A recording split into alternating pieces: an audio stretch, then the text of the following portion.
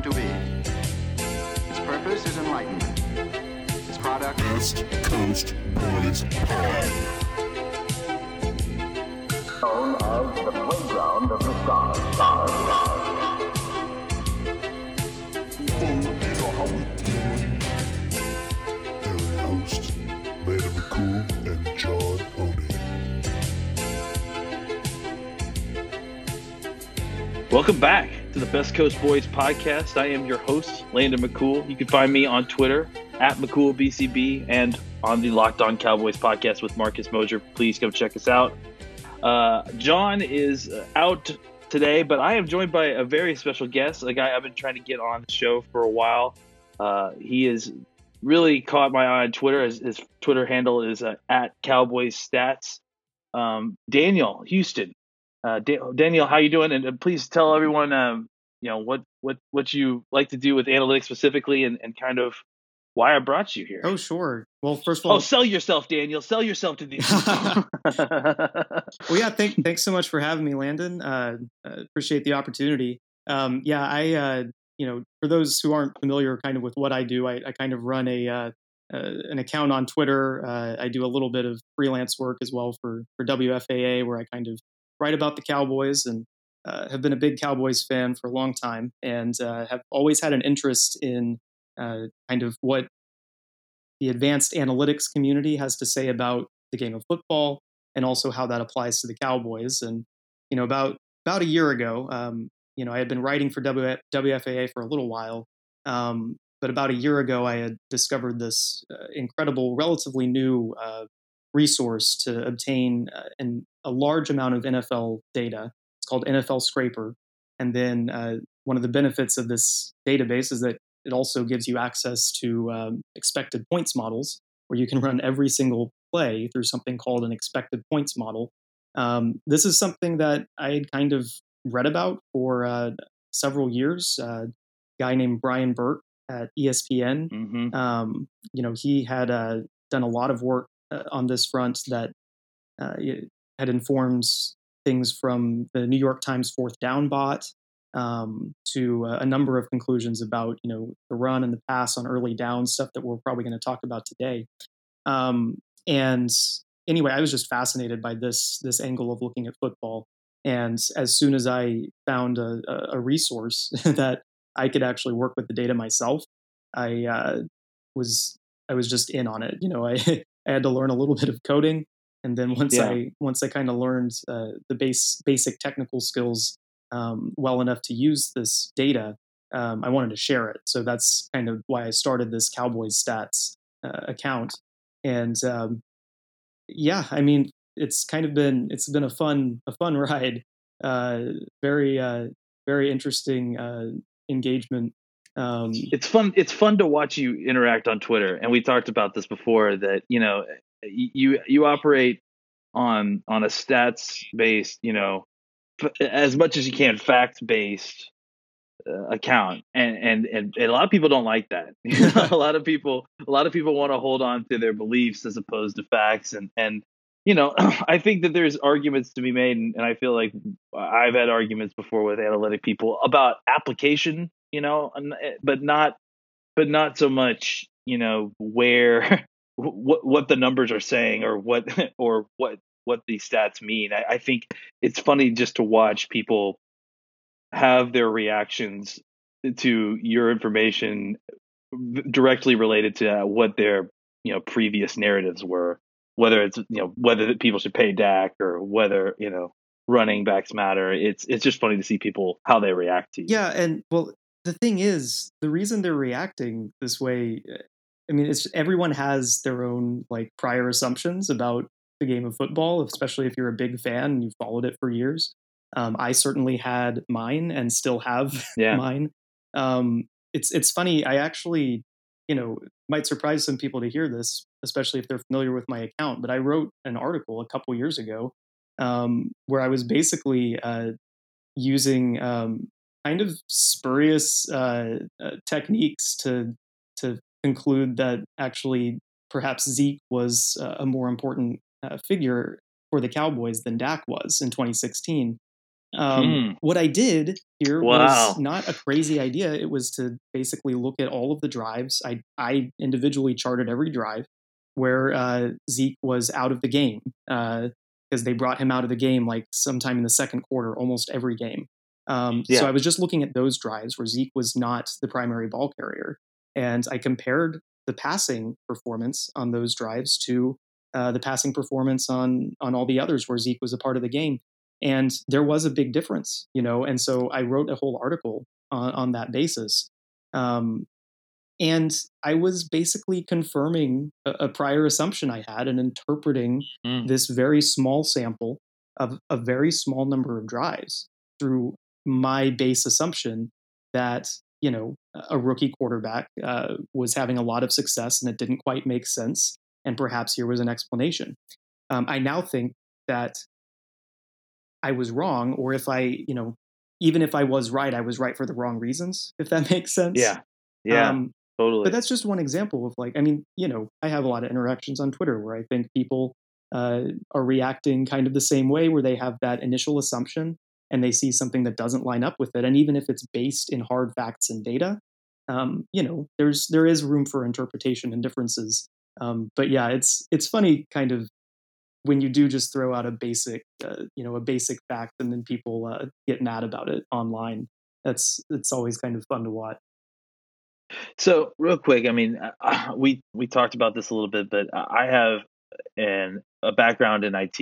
I mean, that's my day job essentially. So I deal with database technology, and so I had when you started talking about NFL Scraper, I obviously had a little bit of experience in that kind of technology and sort of database interfacing that can help extract information, and I think that it's important to kind of help explain why there's this explosion for all these accounts and what the NFL Scraper has allowed people to do with all the play-by-play information that was kind of not previously available. Oh, sure.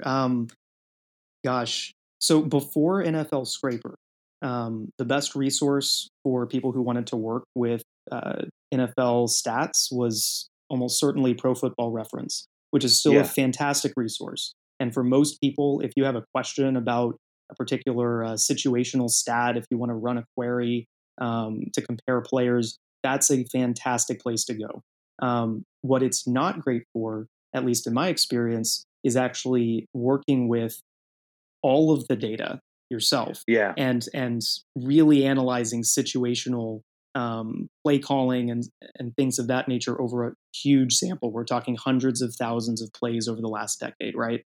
So Yeah. NFL Scraper, what it did for the analytics community was incredible. Shout out to Ron Yorko and Sam Hmm. Ventura and the team that put this together. Basically, NFL Scraper is not a database.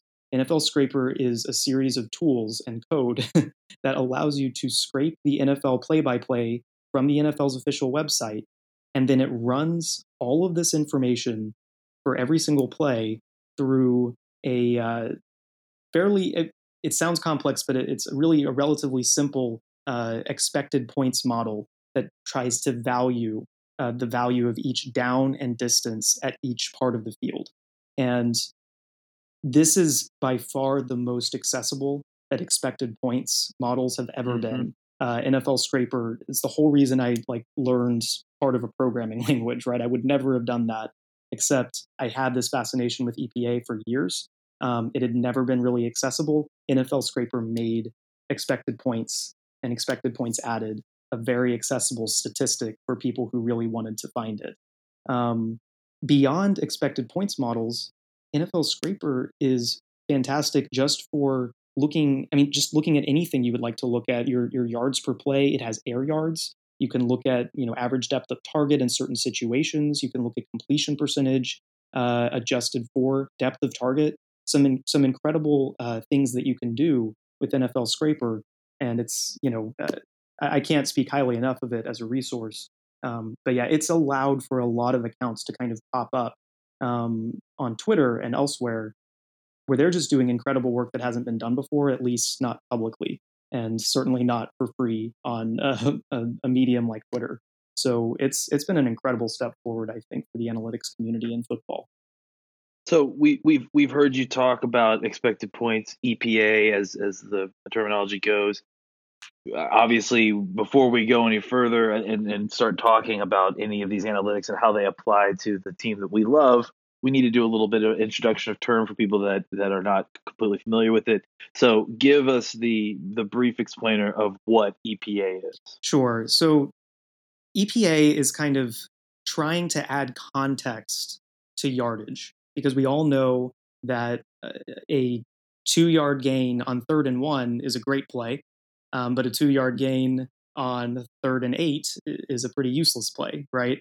Yeah. So the context behind the yardage is largely tied to the down and distance of each play and the part of the field that you're on. And those are the main factors that go into what we call expected points models: down, distance, field position.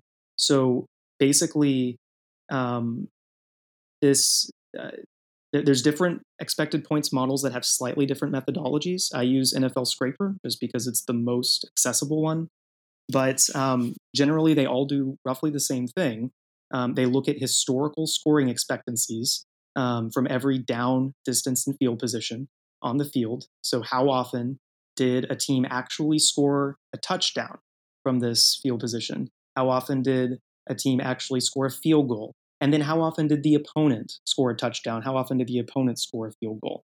And it basically averages all of these outcomes together to give you a value of that particular part of the field at that down and distance. And then the statistic expected points added, which is usually what I use on Twitter. Expected points added is just the change in that value from the beginning of the play to the end of the play. So if you improve your chances of scoring based on these historic scoring expectancies, that's considered a positive EPA play. It's considered a successful play by some definitions. And the nice thing about using this is it also gives you a pretty, I think, valid idea of how harmful certain plays are, like turnovers. Turnovers are incredibly harmful, according to EPA. Explosive plays are incredibly helpful. They increase your expected scoring margin by much more than a short gain might. So yeah, it's kind of a way of taking the result of a play and putting it in context of the down and distance based on historically how often teams have scored. I have, and this is now me commenting on it and not being the person introducing the topic. I have a complicated relationship with EPA because, first of all, context is my brand. Mm-hmm. Like I think, to me, most of our conversations that we have on Twitter, most of the debate that is had on, talk radio or ESPN or whatever, I feel like sorely lack an amount of context that really would eliminate a lot of these debates. And I think so. Adding expected points into the conversation, I think, is good, because anytime you can add context to, it's one of the reasons that I'm not a huge fantasy football fan, because it kind of removes all context of the game when you're doing it, or at least it changes what the context is. Oh yeah. And so this, to me, in a lot of ways, is much, it's an improvement on stats because it injects context into the situation. That's why I like expected points. One of the issues I have against, or I have at times, I guess, with, depending on how it's used, and we will talk about this at different points, is it injects down and distance, which I think is important.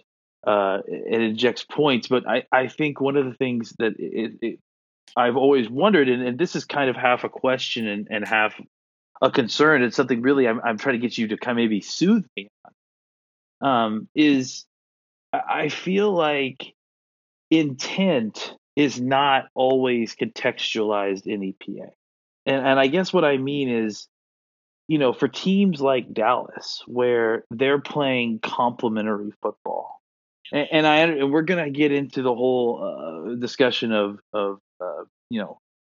when is good to run and run versus pass, and running at earlier downs, and the value of run tied to the pass game. We're gonna have a great discussion about that. But I think the one part where I struggle with EPA is when there is a complementary football aspect that's happening in the game plan. And so because of that, that is like that intent is reflected in the play calling, but not always measured in EPA, because EPA is measuring the play based on how that play will get you points. Yeah. Do you understand what I'm saying? Yeah, Like, it makes a lot of sense. This is a conversation that I've wanted to bring you in to have, because explaining that on Twitter would make me sound like a mad. Like it's hard to have that conversation. But that's one thing about EPA that, like, as someone who likes analytics and enjoys using the tools in specific situations, where I struggle is when we are adding context to things, but I feel like we're not adding full context. So how to, I guess, make me feel better about that? Or do you agree that that is something that is maybe missing in the formula of EPA? Oh, I'm going to absolutely agree that it's missing. Okay. So great. let's start. Okay, good. I'm not crazy. Yeah, no, Good. you're not crazy. Let's Okay, start good. from the point that EPA is pretty much just trying to quantify outcomes, right?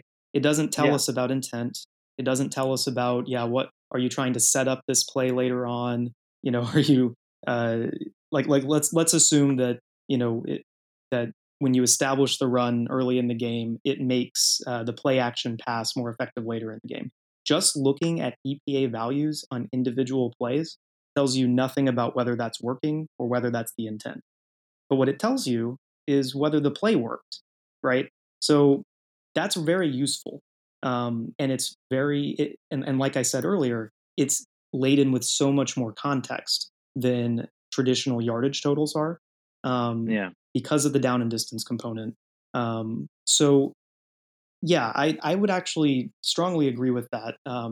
That notion that EPA is incomplete and it doesn't tell us everything we need to know, and it certainly doesn't tell us anything about intent. But I do think that using certain data analysis techniques, we can test some hypotheses about football, about the relationships between variables, and about perhaps whether running the ball more frequently or more effectively early in the game sets up play action so that play action's more effective later in the game, for instance. Those are questions I think we can answer, but it's more through an indirect form of data analysis, comparing the relationships between variables, not so much through looking at raw EPA totals on specific plays. So yeah, I think EPA is just a tool, and I think it's a way better contextual tool than almost anything else available for just valuing what happened on the play and whether it helped the team have a better chance of scoring and winning. Analytics has taught me that, things that are powerful are dangerous. and I guess it didn't teach me that, but I hadn't really learned that about sports information. But I feel like it's true. I mean, I think that the problem is half the time I feel like people are in your feed because they don't really understand what they're arguing about. You know what I'm saying? Like they've read something that you've put, and you're just putting out the numbers with the acronyms out there and stating factually, and they misread what that means and get upset and kind of reflexively, respond. And well, that's being very kind to me, because you could also be pointing out how hyperbolic I get sometimes, because that's just fun on Twitter. Well, that's also part of it. I mean, look, we're all just creating conversations, and so I mean, but at the same time, like I think the part that holds us back is that you're having sometimes you're having a nuanced conversation. Mm-hmm. Sometimes you're having a good time and we're all laughing and we're being comedic. But it's like people people reflexively kind of like getting angry about what they're reading without understanding it. Yeah.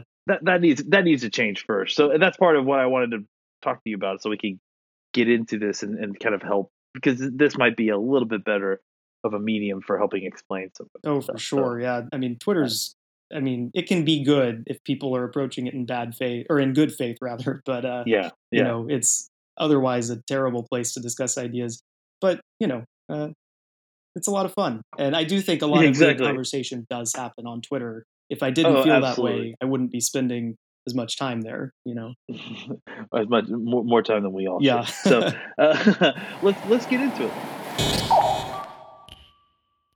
So we got several different headings of kind of topics that we wanted to talk about, and so we'll go through each and just kind of make our way through this list, and through that, we'll serve that as a means to talk about the Cowboys specifically. So the first one we wanted to discuss was using EPA to kind of quantify defensive playmaking, and you included a link here, and we'll include it hopefully in the description for the podcast as well, which has a list, kind of a graph. And why don't you actually explain, what's on the graph and how with the X and Y of being snap count versus EPA? Sure. So, yeah, let me back up just a little bit, because Please. playmaking EPA, this is a stat that I sort of named, but I didn't invent. Okay. So there was going back to Brian Burke. I mentioned Brian Burke earlier, who did a lot of work with expected points models.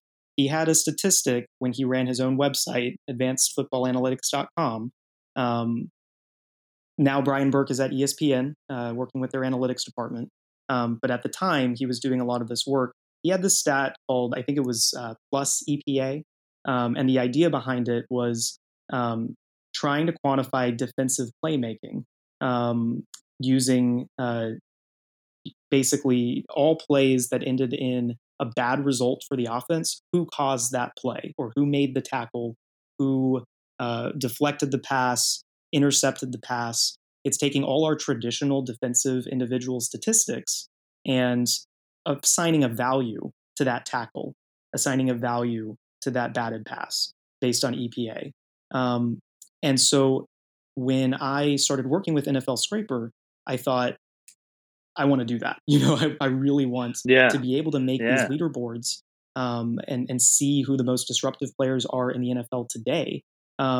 So, I didn't think that plus EPA was the most explanatory name, so I kind of went with something slightly different, and is a slightly differently calculated stat, but very similar in methodology. But definitely the credit for the stat goes to Brian Burke. I just sort of resurrected it in the public domain.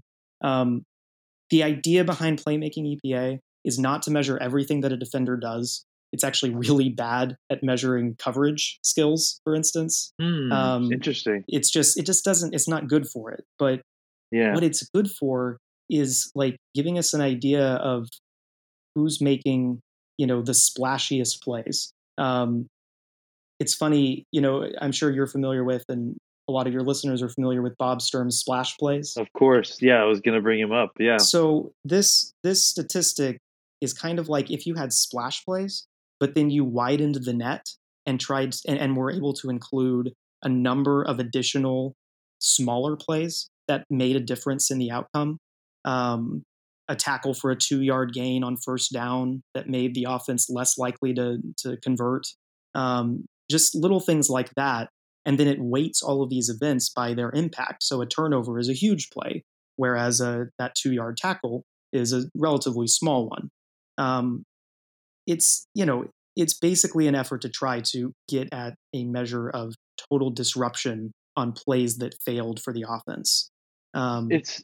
It's really interesting because it seems to me, just like, as an outsider, it seems to easily, when applied, seems to find the kind of big plays that are hidden in the game. Like the ones that where, okay, he didn't get a turnover here, but because it was third down and he made a tackle, short of that, all those kind of plays that usually traditionally you would have to go through and watch all the tape in order to, just count that as a big play. Now this seems to collect those along with the more obvious fumble recovery, forced fumble, sack, tackle for loss, all those. Yeah, playmaking EPA loves that third down stop, the fourth down Yeah. stop on just a normal running play, something that would just count as a tackle. I mean, you Yeah. get a big expected points flip from those types of plays. It's partly why Jalen Smith, I was gonna say this guy like, is so disruptive. And yeah. he's asked to do different things, I know, than Leighton Vander Esch is, Mhm. and it's not really useful to compare the two because of the differences in assignments and styles. But, it might surprise some people to hear that, in terms of just sheer playmaking disruption, Jalen Smith was the more disruptive player in 2018 than Vander Esch was on a per play basis and overall.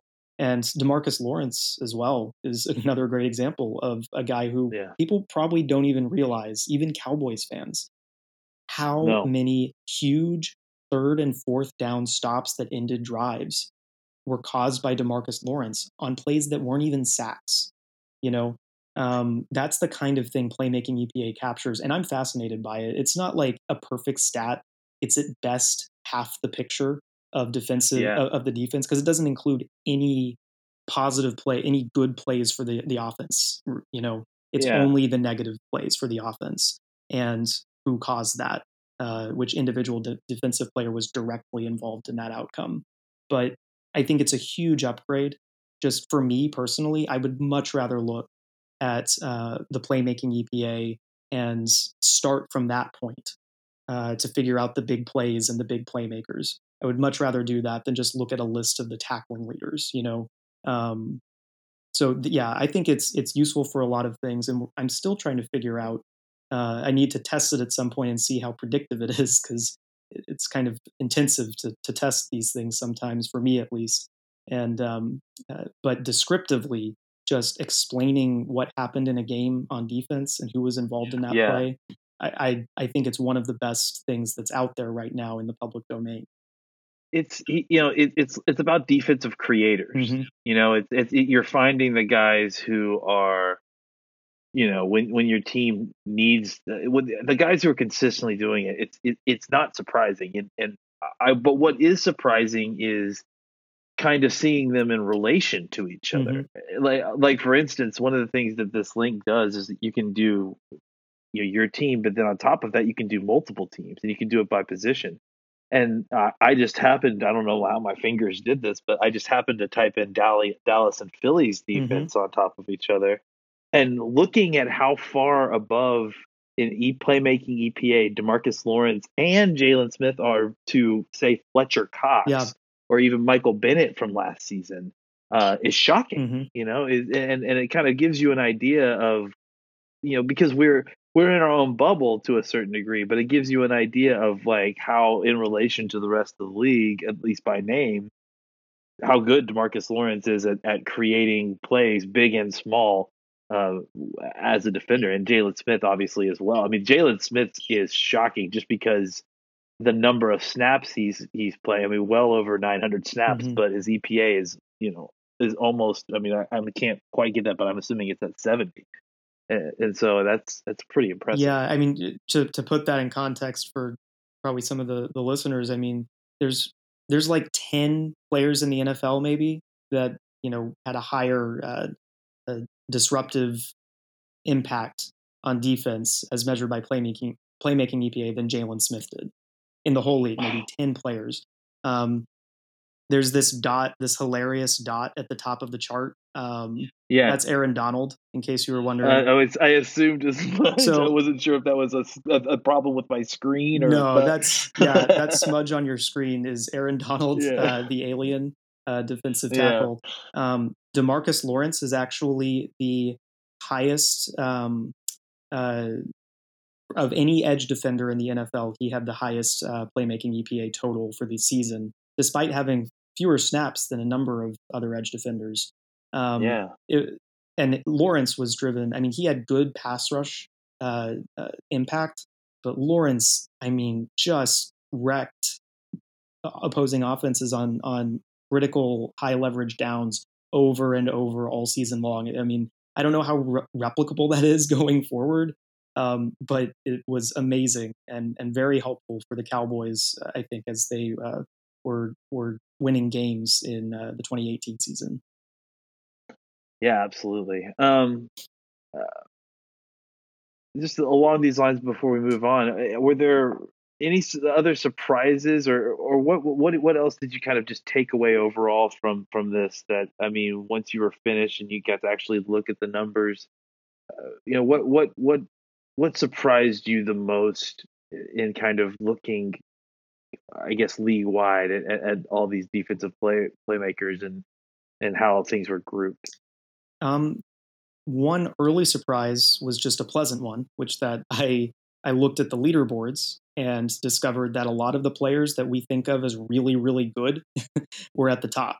Because what you don't want is a stat that just measures volume, and Yeah. you want something that's going to measure something real, something that's descriptive, and gives you an idea of how this player is helping his team to win.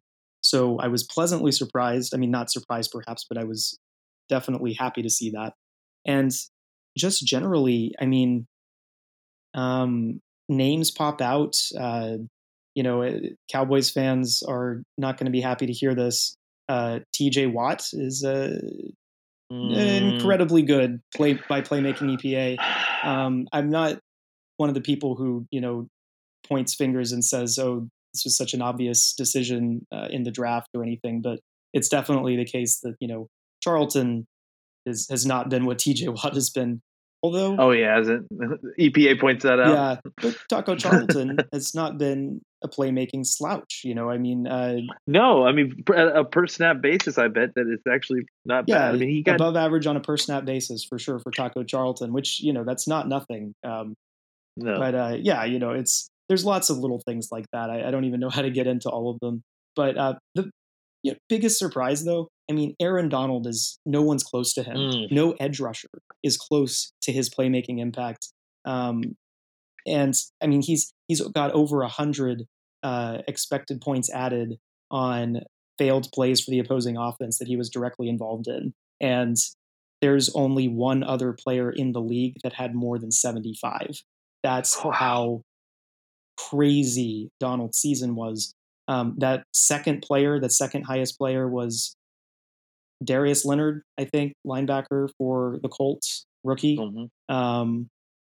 Who was he snubbed for the All-Pro team? I forget if he made it or not, but yeah, I think he was actually. I mean, if I remember correctly, because wasn't he complaining about it? I feel like he might have been snubbed for Pro Bowl and made All-Pro or something like that. But something like that. That's probably more likely. Yeah, honestly. Darius Leonard was, I mean, just insane, like in a way that I didn't hear anyone talking about during the season. I mean, you hear Colts fans talk about how good he was, but on a national level, I was like, who's this guy? And he was on the top of the leaderboards every single week, making tons of plays. And we're not just talking tackles that are really good, but I mean, he was forcing a ton of turnovers. And the interesting thing about playmaking EPA is, once again, it's heavily influenced by turnovers you create because those are big plays. But there also has to be some degree of regularity with which you're, making stops and making tackles. And so I like that it's kind of stabilized by that. But I don't know yet how much we can draw conclusions about a player's future performance based on his past performance by playmaking EPA. So I wouldn't say like that you would always want to just pay someone necessarily. Yeah, you don't want to necessarily say, I'm going to give a however long of a contract to a player that had good playmaking EPA. You would want to test this a little bit more from the perspective of how replicable are these results for individual players. Well, I mean, you have to think it's probably pretty replicable if you're looking at the list and on a full season basis. They're passing the eyeball test. Yep. I mean, I'm obviously it's promising. Is I guess what I'm getting at. You just need more data at this point. Yeah. I'm definitely going to keep my eye on this because this.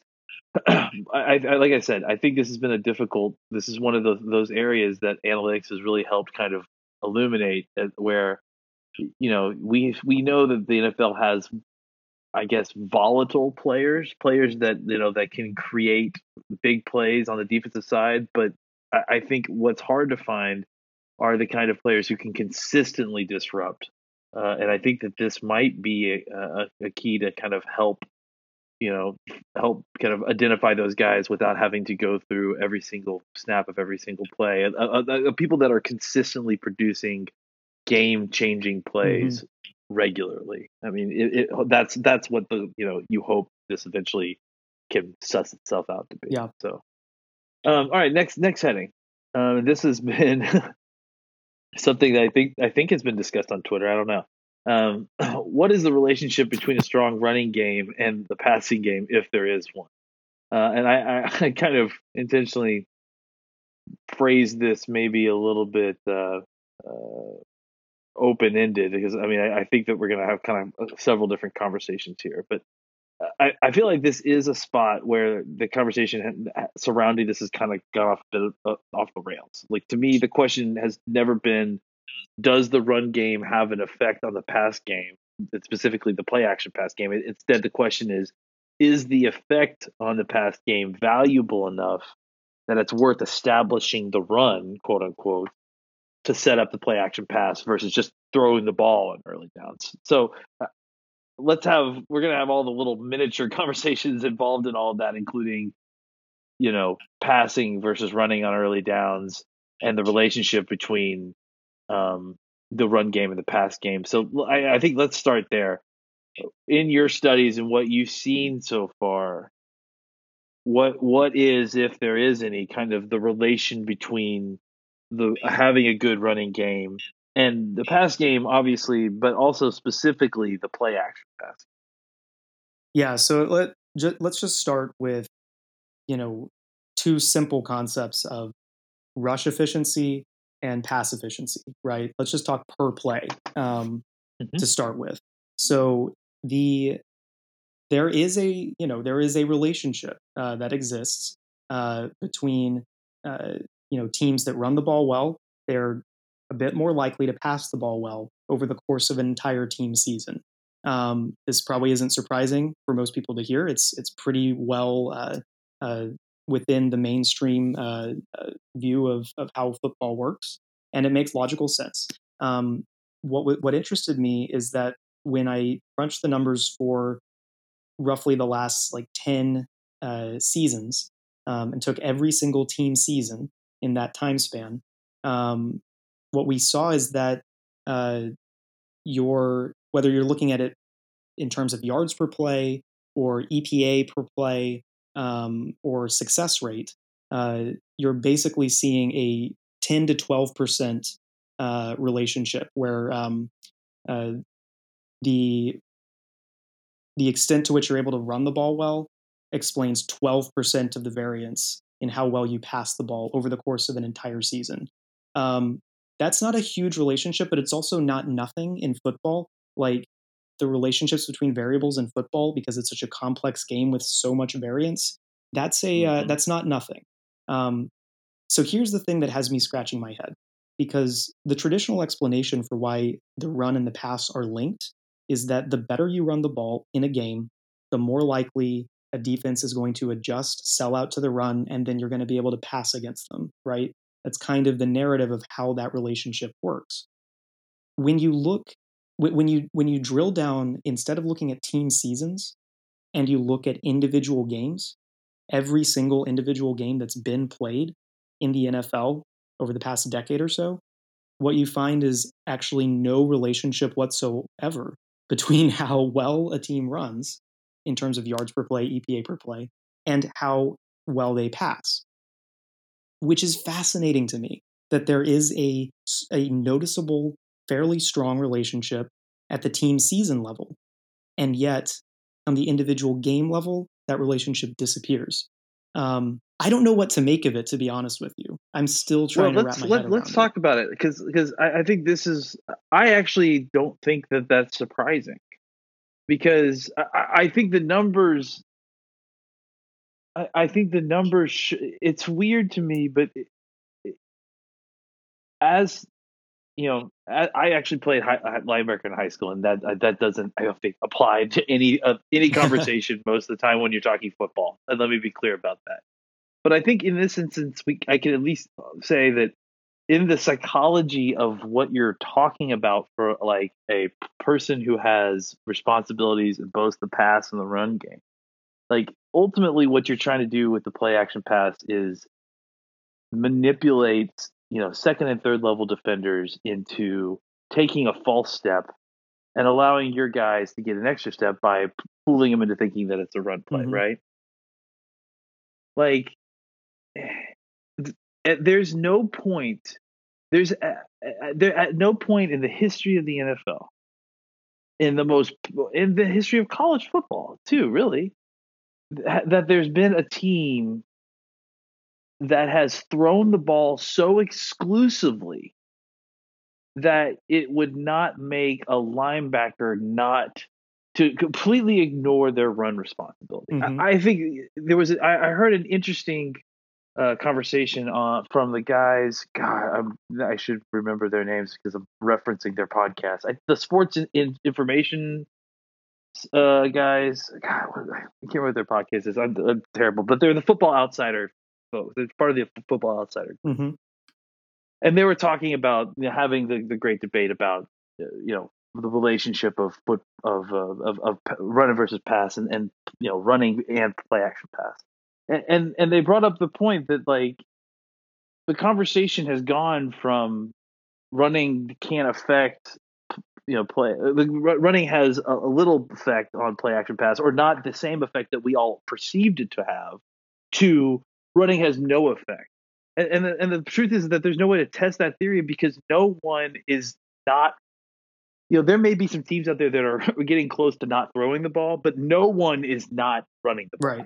You know what I'm saying? Everyone runs the football at some percentage. And until some team completely gets rid of running the football, the run responsibilities of these defenders, the reaction part of these defenders is always going to be influence in the moment, no matter what's happening, by their run first responsibilities. I think that all of this can be explained by the fact that coaches coach their defensive players to react to run first and then drop into coverage. I think there's a lot of evidence that supports that.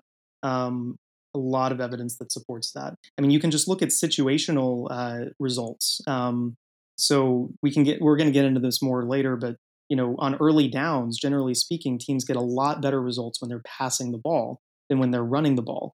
But on third down, even sometimes like third and long or third and mid range, there are situations where running gets you a better result than the pass. And it's expectation, right? Yeah, it's like there is some evidence, and it's not entirely certain that what the new equilibrium would look like, but I do think that there's definitely evidence to support the idea that defensive coaches in the NFL are instructing their players to defend the run first, particularly on first down and certain other situations, and that this is the reason why linebackers continually bite on play action passes, even though play action passes are much more dangerous than any individual run could reasonably be expected to be before the play.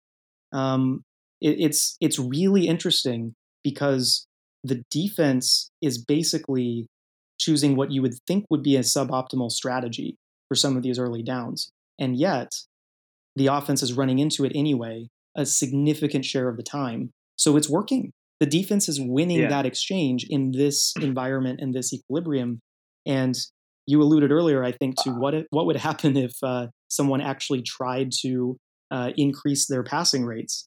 Cliff Kingsbury, please, I implore you, give us more data. Give us more data.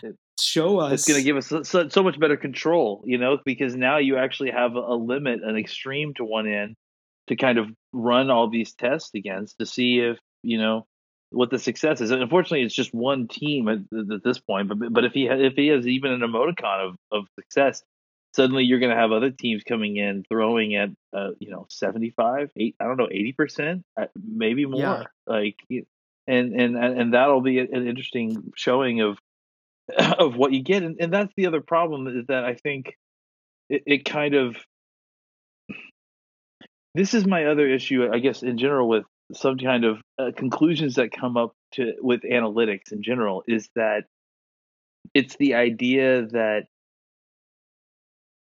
that there isn't a reaction to their action. Like when people, I think there's sometimes that people like think that, oh, well, this is a conclusion I'm drawing from this data, and that means that the solution to this conclusion is X.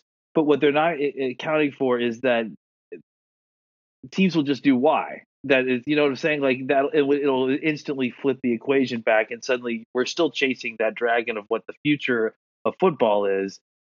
Now we're just doing it with analytics, with involved. You understand what I'm Yeah. saying here? It's like, we can. At what point does the market efficiency flip on the passing versus run game because everyone's got 260-pound defensive tackles trying to rush and suddenly you've got a 220-pound running back, and yeah, guess what? It's probably extremely efficient now to run a HB gut up the middle because you're not turning the ball over, and good luck having anyone that's in the defensive backfield tackling this guy.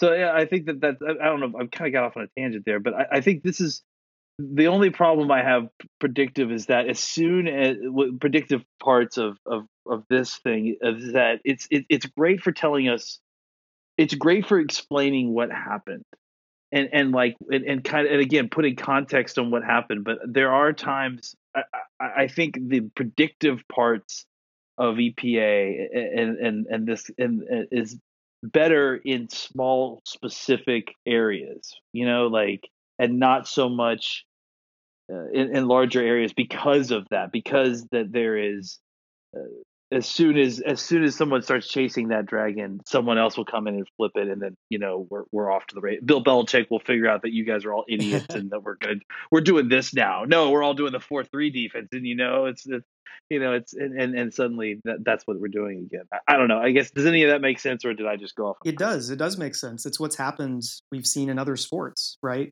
The early adopters of some of the analytic conclusions about inefficiencies in a game, the early adopters of those conclusions gain an edge for a while. And then what happens? The league responds. Now everyone wants to do those things. I mean, just think about kind of what's happened in basketball as more and more teams have abandoned the mid-range jumper. Why? Because it's a bad play. It's a low percentage shot that comes with lower payoff than if you were standing, a foot further back. You get the same points as you do if you dunk the ball. Yeah. So it's like that. That's one example in basketball where, the early adopters, the Rockets, for instance, they figured out before everyone else, hey, the mid-range jumper is not helping us. It's actually pretty bad. And just because everyone else is doing it doesn't mean, that we should be. And now more and more teams are adopting, strategies that kind of lower the role of the mid-range jumper in their offense. In football, I think you kind of see something similar going on here. And maybe this is a good segue into the conversation on early down play calling. But there's this interesting just fact that the results that teams are getting in the NFL, every single NFL team in the league is getting better results on passes on early downs, including the teams like the Steelers, who are already passing nearly 70% of the time in those early down situations. So there's no element of surprise that they're passing on first down is what you're getting at, but they're still getting high EPA value with passing on first downs, even when it's expected. Right. So they are able to, and let's assume that part of the reason for why a pass is successful is because the opposing defense thinks that it might be a run. Okay. Let's assume that's true, which I think is probably true. Okay. If that's true, then the Steelers were able to maintain a credible threat to run before each play while throwing the ball 70% of the time, which tells me, at least, this is my guess, my conclusion, they could have passed more, and still maintained a credible threat to run, even without Le'Veon Bell in the backfield. They were able to maintain this concept of a credible threat to run and pass fairly successfully in those situations, certainly more successfully than they were running. So, real quick, kind of putting the knowledge that we've gained just in this podcast together, I mean, is there a bottom to, like, the threat of the run? credible threat to run. Does that ever disappear? We don't know. Like how could we possibly know? Because the NFL See, teams are not that they're not at the optimal level. Like they're not at I a rate think where passes and rushes are giving you equal payoff. But in theory, you could reach an equilibrium point at like 85% passing on that in that situation.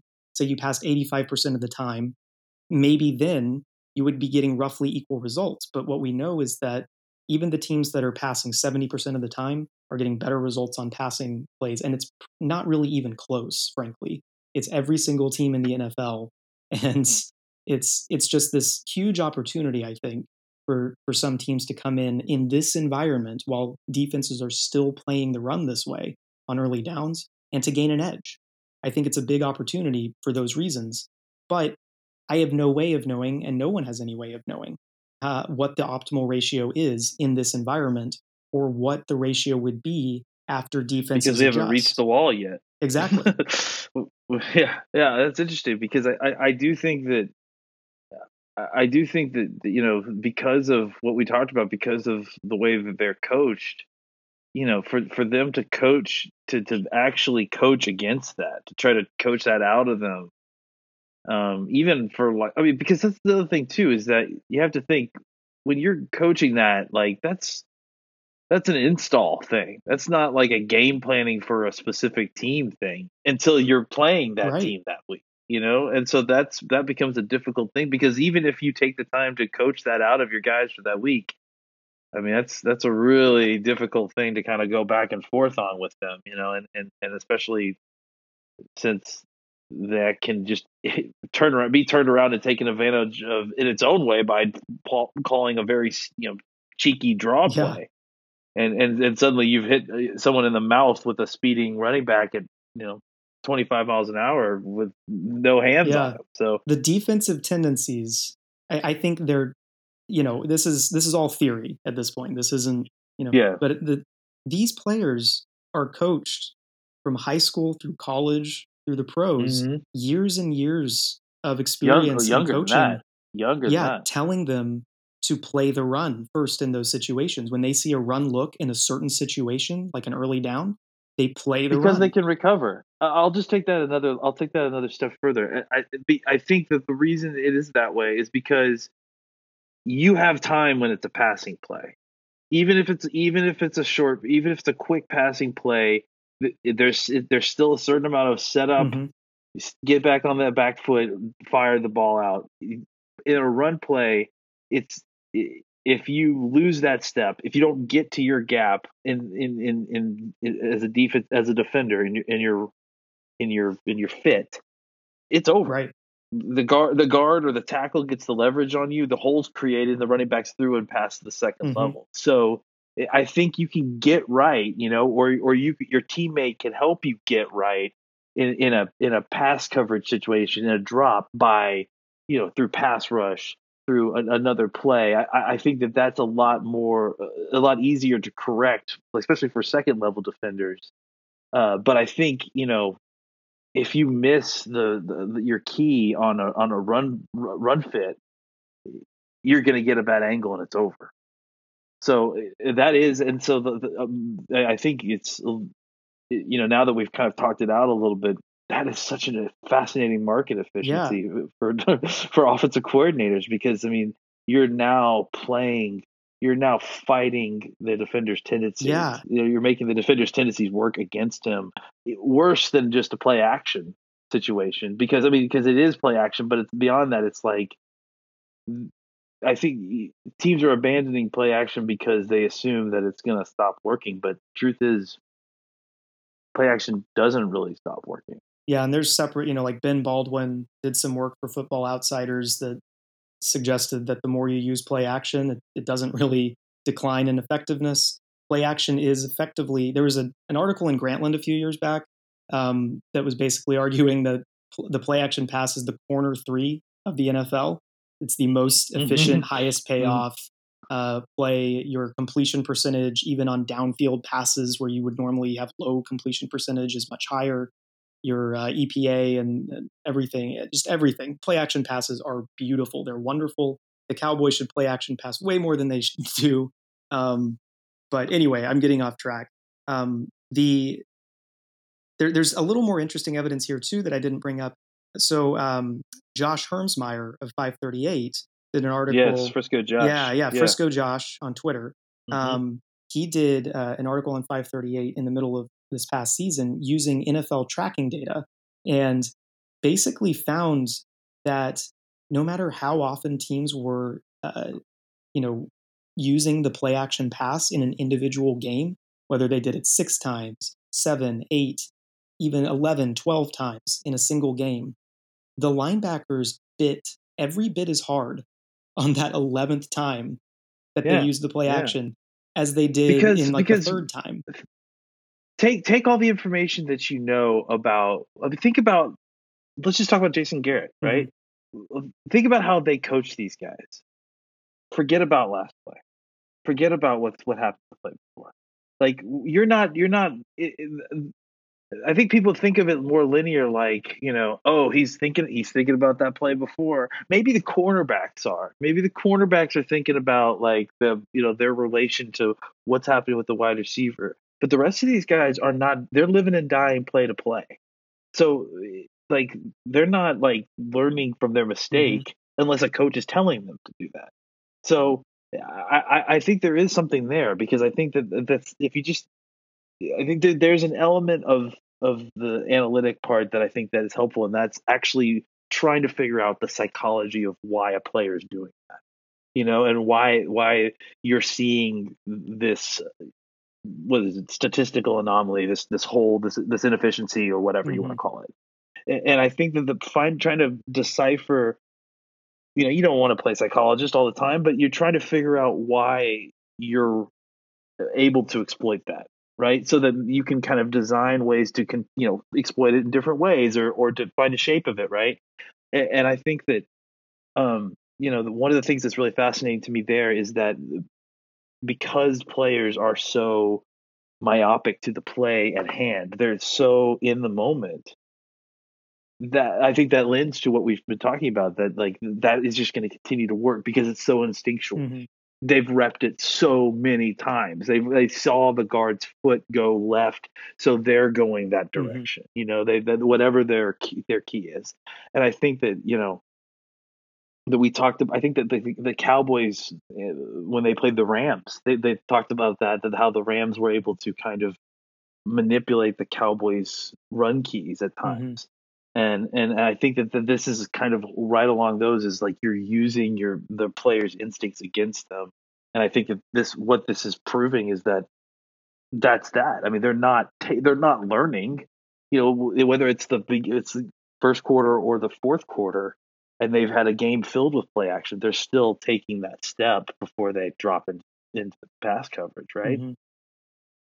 I mean, that's basically what Josh came up with at this point. No, I mean, I think there's just a ton of evidence to support that idea, and just add to that just how coaches talk about the game and their priorities. Yeah, exactly. There was you might remember a couple weeks back, I think Snacks had a tweet, and he was touching on this. He was like, y'all are so critical. People on Twitter are so critical of how you play the pass or the run as a defense. But he's like, look at the opposing offenses. The opposing offenses are running the ball more often in these situations than they do in the others. So we're focusing on stopping the run. It's logical. And he's right.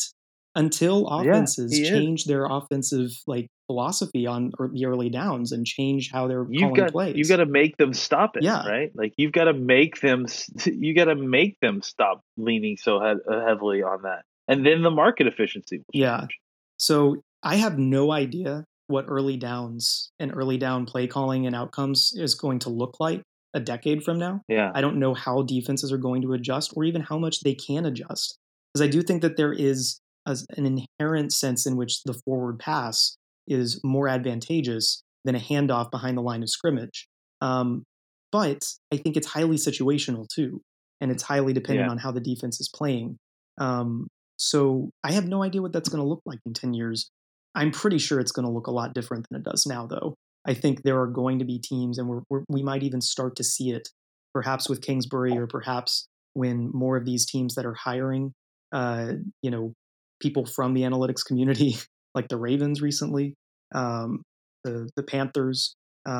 Once we see more of these people actually entering the NFL teams and the decision-making process, I think we're going to see some change on this front, where the early adopters are really successful, or at least are gaining a measurable edge, and others are going to look to emulate it, and the game is going to change, just like we've seen some other sports where the same thing is unfolded at a different pace. Well, before we move on to the next topic, what are some good runs? Like what are, I mean, I guess I'm being unkind when I say that, but I mean, because I like running the football a lot, but what, like, from an EPA standpoint, like, when is the efficiency higher than or when are we, the royal we, not running the football enough, or how are we not running the football enough? See, I love this question because you wouldn't know it probably from Twitter, but there are situations in which the nerds would point the fingers at the football guys and the coaches and say, you aren't running the ball enough.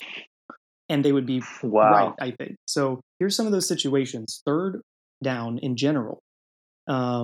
It's very difficult to pass on third down. It's very difficult to pass for the amount that you need, the specific amount of yards that you need on first down. I think conceptually we all know that.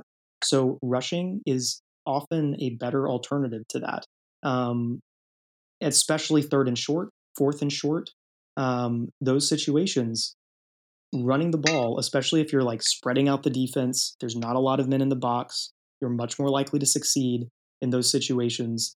And that's a great opportunity, I think, for teams to lean less on the pass and more on the traditional handoff, or perhaps a run pass option type approach, or even getting the quarterback involved. Then there's within 10 yards of the goal line. So if you're right about to score within 10 yards of the goal line, the runs are much more effective than if you were at the same down and distance but further back. And I think part of this is, is kind of unique situations with regard to how difficult it can be to pass in that part of the field. But so the running game becomes more valuable there, and is probably, if anything, underutilized at the goal line.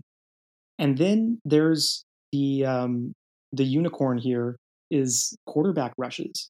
So the more I've looked at this, and the more I've looked at running plays from the literal running back and the quarterback, I don't even think of them as the same type of play anymore. Like, QB rushes are not like running back rushes at all. They're much more productive on a per play basis. They're much more likely to end in a first down, to go for more yardage, or to produce a situation from which you're more likely to convert. They have higher touchdown rates. If you were to look at the things that really matter beyond yardage, like first downs and touchdowns, and you compare Dak and his average rush to Zeke's average rush, Dak's playing from a tremendous advantage in that the defense can't fully account for him as a runner, and also stop the run, the traditional handoff, that is, and also account for the pass. They can't account for it all.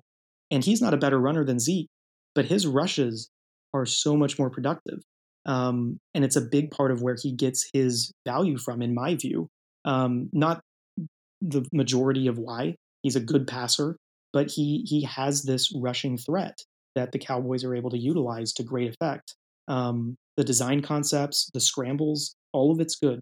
QB rushes are really, really good. They're actually on par with passing plays in terms of their expected payoff.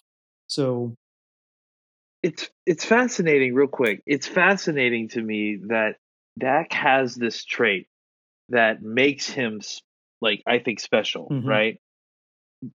And to me specifically, his ability to run the football effectively. It's not that he's, faster than other running backs. I mean, he is fast, but he's not like a blazer. I think he's just explosive. Like he for, you know what I'm saying? He could really get up and go quickly, and I think it changes the angles quickly.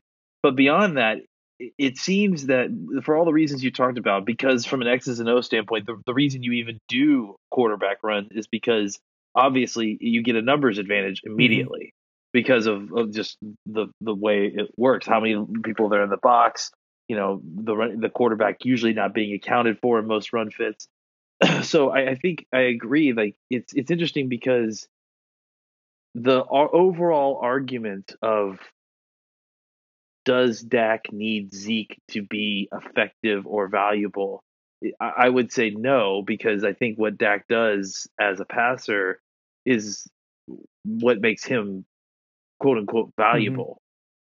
But I do think that Zeke does contribute to Dak's effectiveness as a designed quarterback runner because there's deception involved in the same way, maybe even to the same percentage points, that play action, that running affects the pass. You understand what I'm saying? So, like, I think there may be something. I don't have any numbers there, but I do wonder if that is the way in which Zeke really does affect Dak's value. Is Dak has extreme value as a running option, especially in the red zone near the goal line.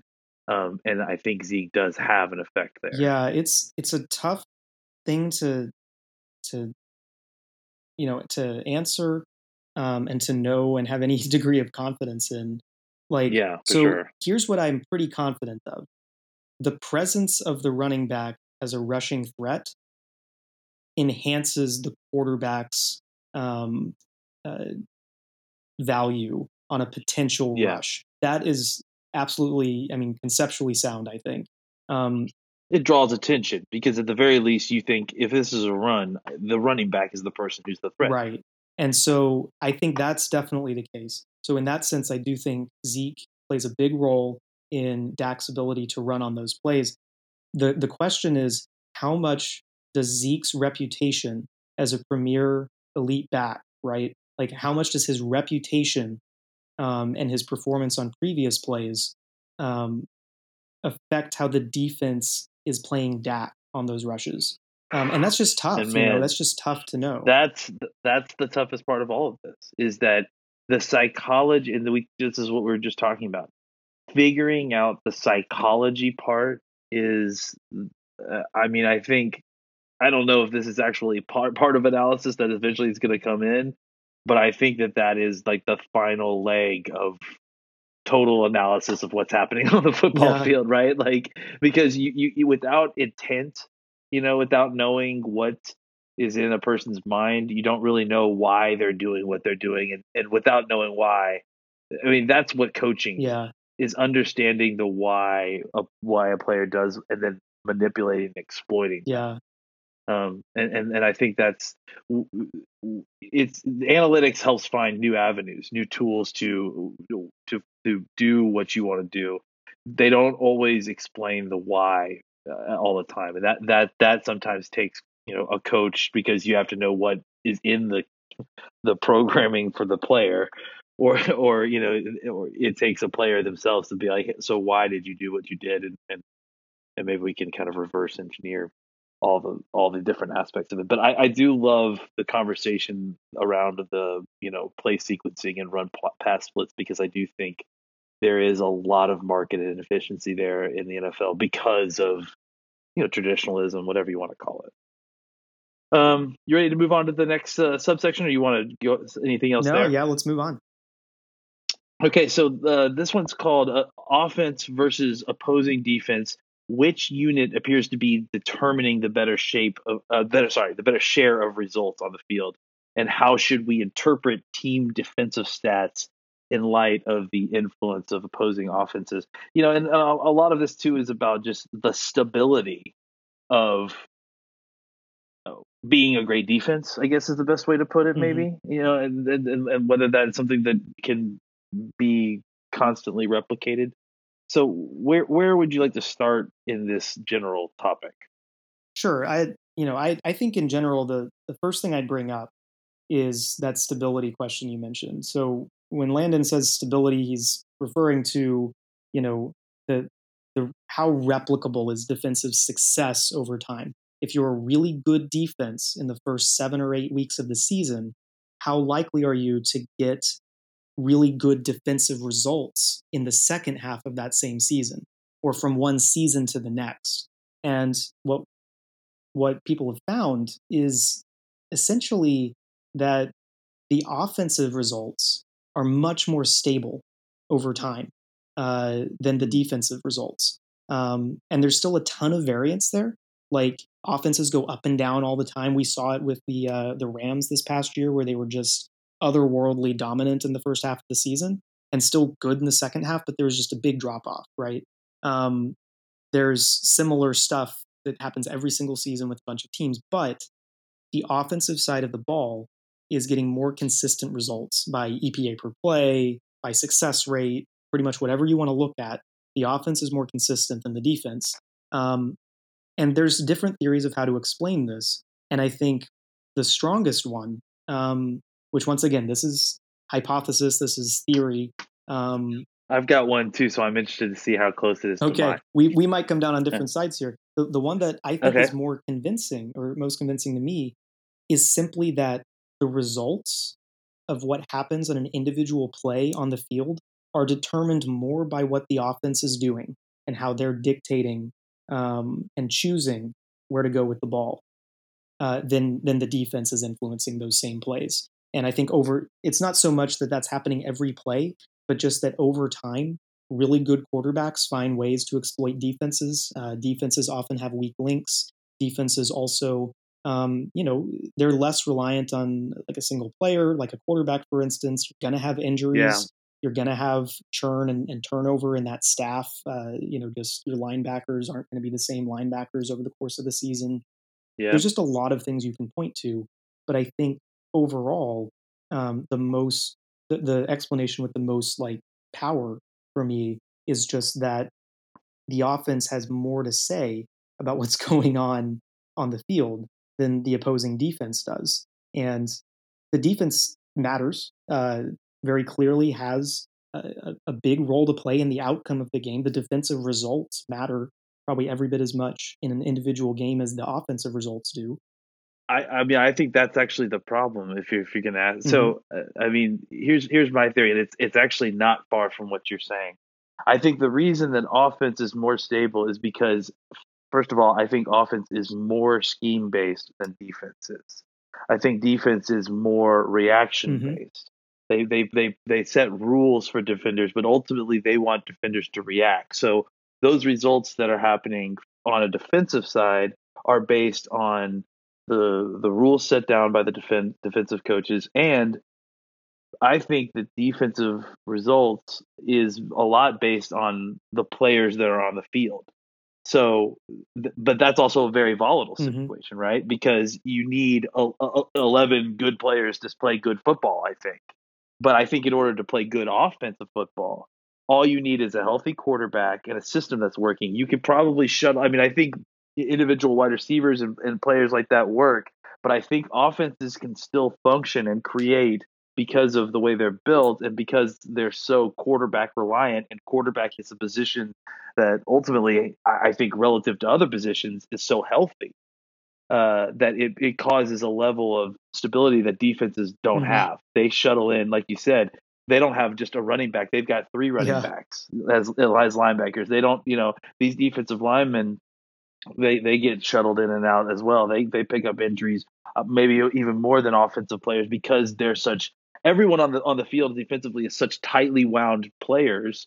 They're such incredible athletes that there's wear and tear there, and there's so much shuttling in and out. There's so much more substitution that there's increased amounts of variance there, of course. So I think ultimately it's interesting because that would explain the wide variance there. I mean, year to year, but it also would explain why having good defensive players matters, because without them, you just are playing bad football even when you're healthy.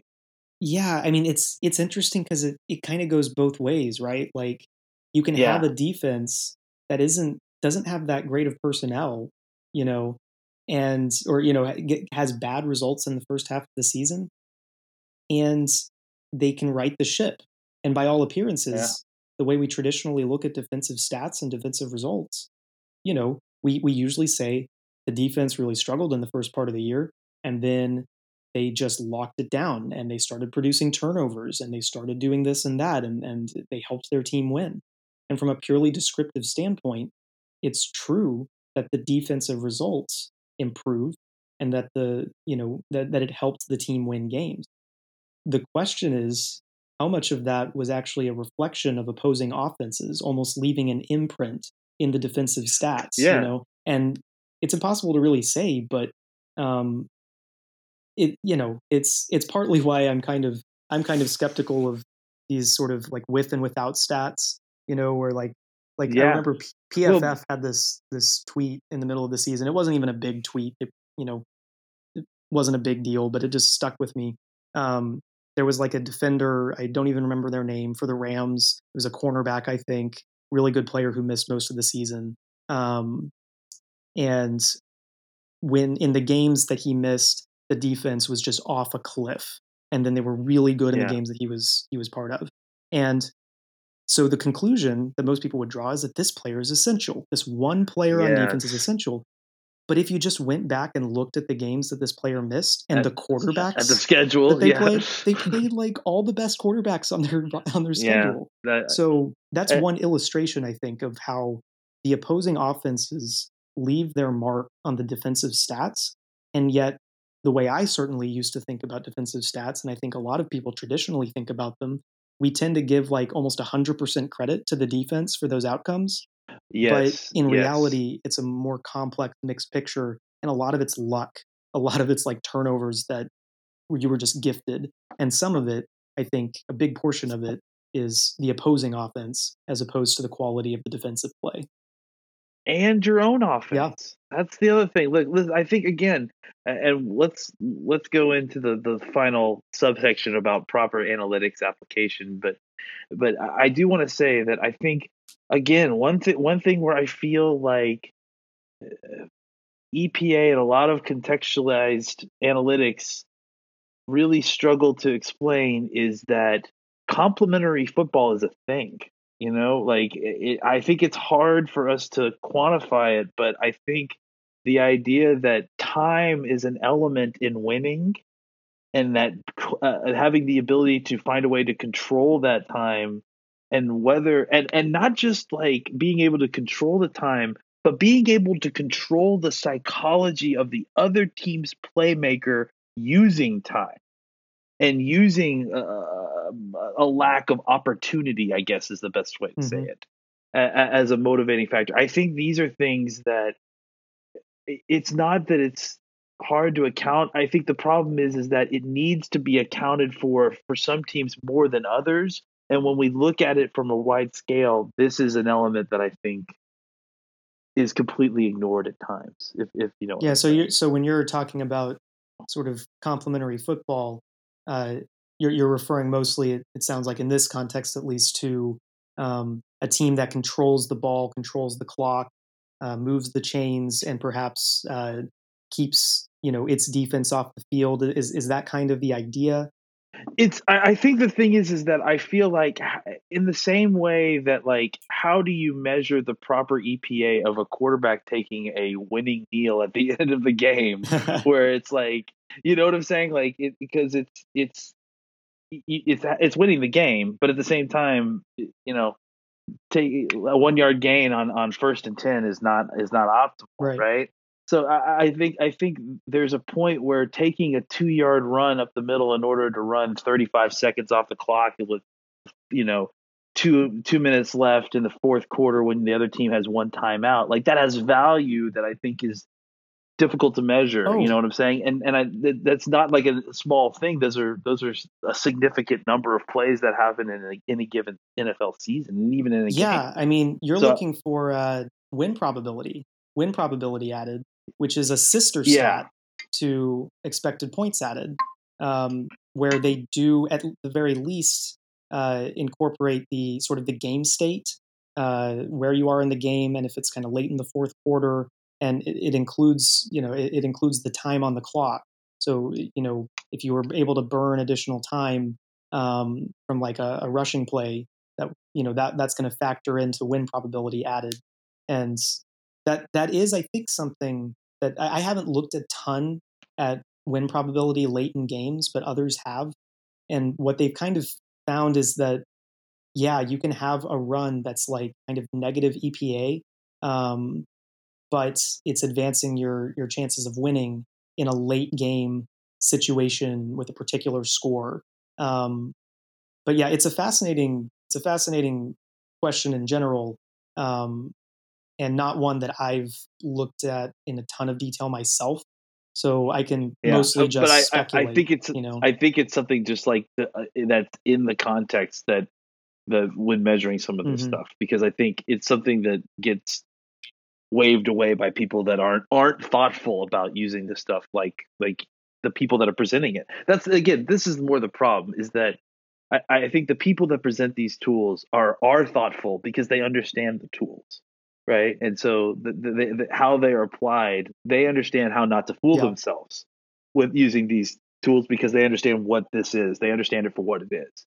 I think sometimes people take the tools, understand them on a very surface level, and I myself have been victim of this before. We all have. To myself. Yeah, we all have. And that's the other thing is, I think even in the analytics community, the people that invent the tools at times fall victim to their own tools. And I think the story you illustrated earlier is a good idea of what you were talking about Zeke's carries. It's like, if you're not careful against your own biases, you can make these stats. You can make any of these stats. It's the classic, every time DeMarco Murray goes over 100 yards, the Dallas Cowboys win a football game. Yeah. It's like that can mean whatever you want it to. So, I just think that's where we are with this. I think we just have to be very careful. And that, again, brings us to our larger talk at the end of application of how to use these stats and these numbers. And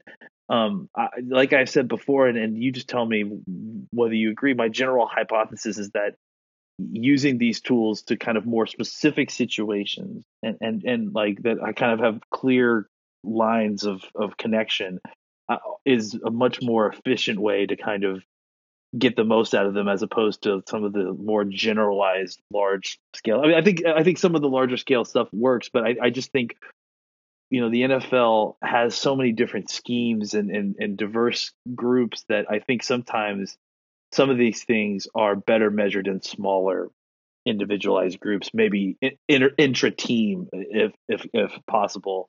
What are your thoughts on kind of general best practices on kind of using these tools for some of our users who see them on Twitter and kind of, are unsure of how to apply them? Yeah, that's a really interesting question. I think where I come down on it myself is that you're better off actually starting from the idea of trying to find what the league dynamics are, right? So you want the largest sample.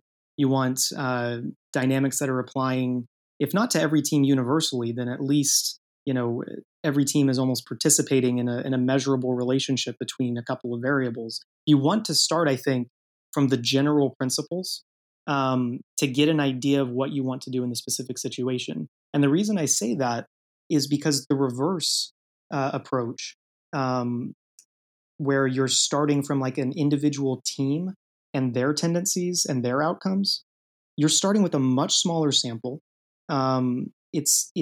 You're not even sure whether that's going to be useful information for that same team the following season or the next game because of how small the sample is at times. And like I just think this is a really good question because it's like raising so many like sub questions in my mind. Yeah, and I think I've also made myself not clear because I used intra-team as an example of a small group, but you're right, like that is a bad example. I think I meant more, and I don't necessarily have problems with league-wide measurements. I think it's more just that they need to be.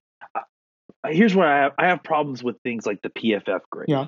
Because I feel like it's a combination, and I understand it's a combination of a whole bunch of small things, but I think that it gets lost in translation at times when it's too many things kind of being hodgepodge together in a product that eventually also includes a decimal point, which to me, when presented, seems like it's supposed to be an accurate product, right? It has a decimal point in it.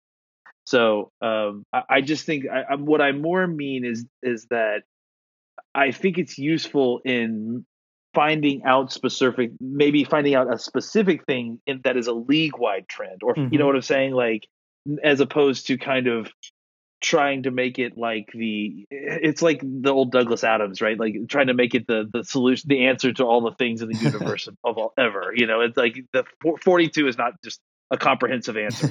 Like I guess my point is that it's good for finding specific things. What I don't think it's great for is we still haven't found a way to kind of hodgepodge it all together into an algorithm to solve, football. Yeah, I guess is more what I'm getting. No, that's definitely true. And I think the key to learning about the game using these tools is to understand their limitations. They're not, like we said at the very beginning, at the very outset. EPA, for instance, is a fantastic tool for analyzing large numbers of plays and the results of those plays and the value that is being added using different techniques in different situations. But it tells you nothing about intent, and it tells you nothing about any number of other things. And, we do have to interpret the information if we're trying to learn from it and make some hypotheses and guesses and maybe try to test those. And sometimes we're going to interpret the data in a way that's wrong. Just a bad theory, and it'll be in good faith, but we'll be wrong. That's going to happen, and it's going to happen with any kind of analysis to some extent. But I think the more we try to recognize the limits of the tool and also the limits of our ability to use it to draw a conclusion, the better conclusions we can draw from it. Going back to kind of the original question here, I think here's just an example of how I would approach applying this for the Cowboys. I would let's look at 2nd and 10 play calling for the Cowboys. There was a period in mid-season where I think the average Cowboys rush on 2nd and 10 was more valuable than the average pass in that same situation. So the question is, what do you do with this information? Do you suddenly say, man, we need to be running the ball more often on 2nd and 10 because it's working and because the pass isn't working? Or do you back up and you say, well, let's check and see. Let's see, is this the same for other NFL teams? Because we know we have a small sample of 2nd and 10 plays. There's just not a lot of them. You've got a lot of 2nd and 9, 2nd and 8s, but 2nd and 10 is very specific. And even if you have a few dozen or even close to 100 plays or something, you're still talking about something that just may not be repeatable, and you may be giving yourself bad information. So the first thing I would do is look at the league and just look at situationally how those dynamics play out. And what you see is that 2nd and 10 rushes are generally not very good plays compared to passes. And so I would just have that information in the back of my head. And I would also be bringing in the information that the Cowboys had that success in a small sample.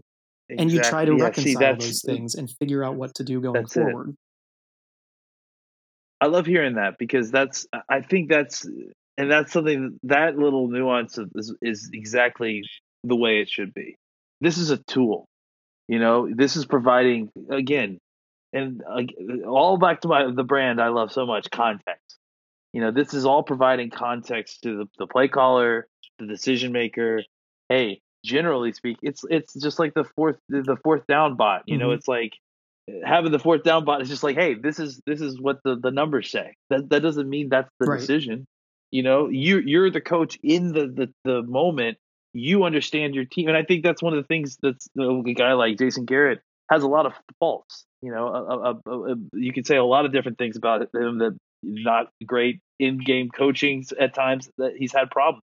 But I think the one thing that you can say about him is that he understands his team and he knows his team very well. And so I think, that's an important thing to know in the moment, is what the numbers are, what the numbers tell you, and also what specifically where your team is on that scale. and how you feel about where they are in that specific moment, Mhm. And I think that's important in these decision making. It's that none of this is the end all be all answer. It's a tool. It's a new tool that gives us better context, a different way of looking at things, but it's still, a tool of an aspect of decision Yeah. making. And maybe, like here's what I'm hopeful for with regard to analytics and its use in the NFL. I'm hopeful that at some point in the mid to near future, we see coaches start to really kind of try to wrap their heads around this different way of analyzing the game and their own tendencies.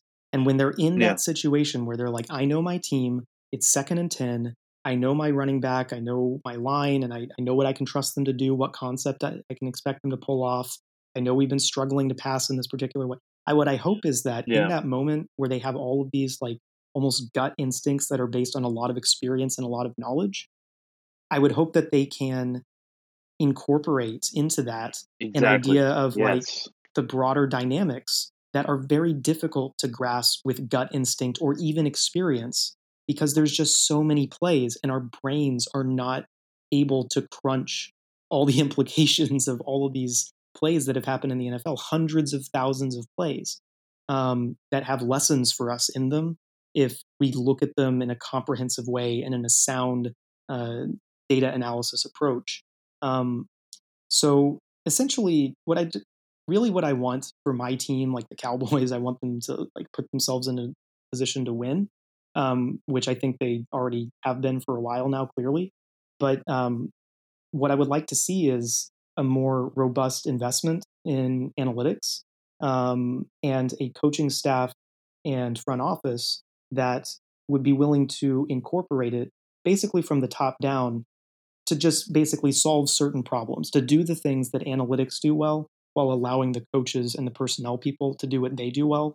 Um, and right now, I think what you see across the league is, guys who made entire careers without ever really confronting what data analysis could bring to an understanding of this game.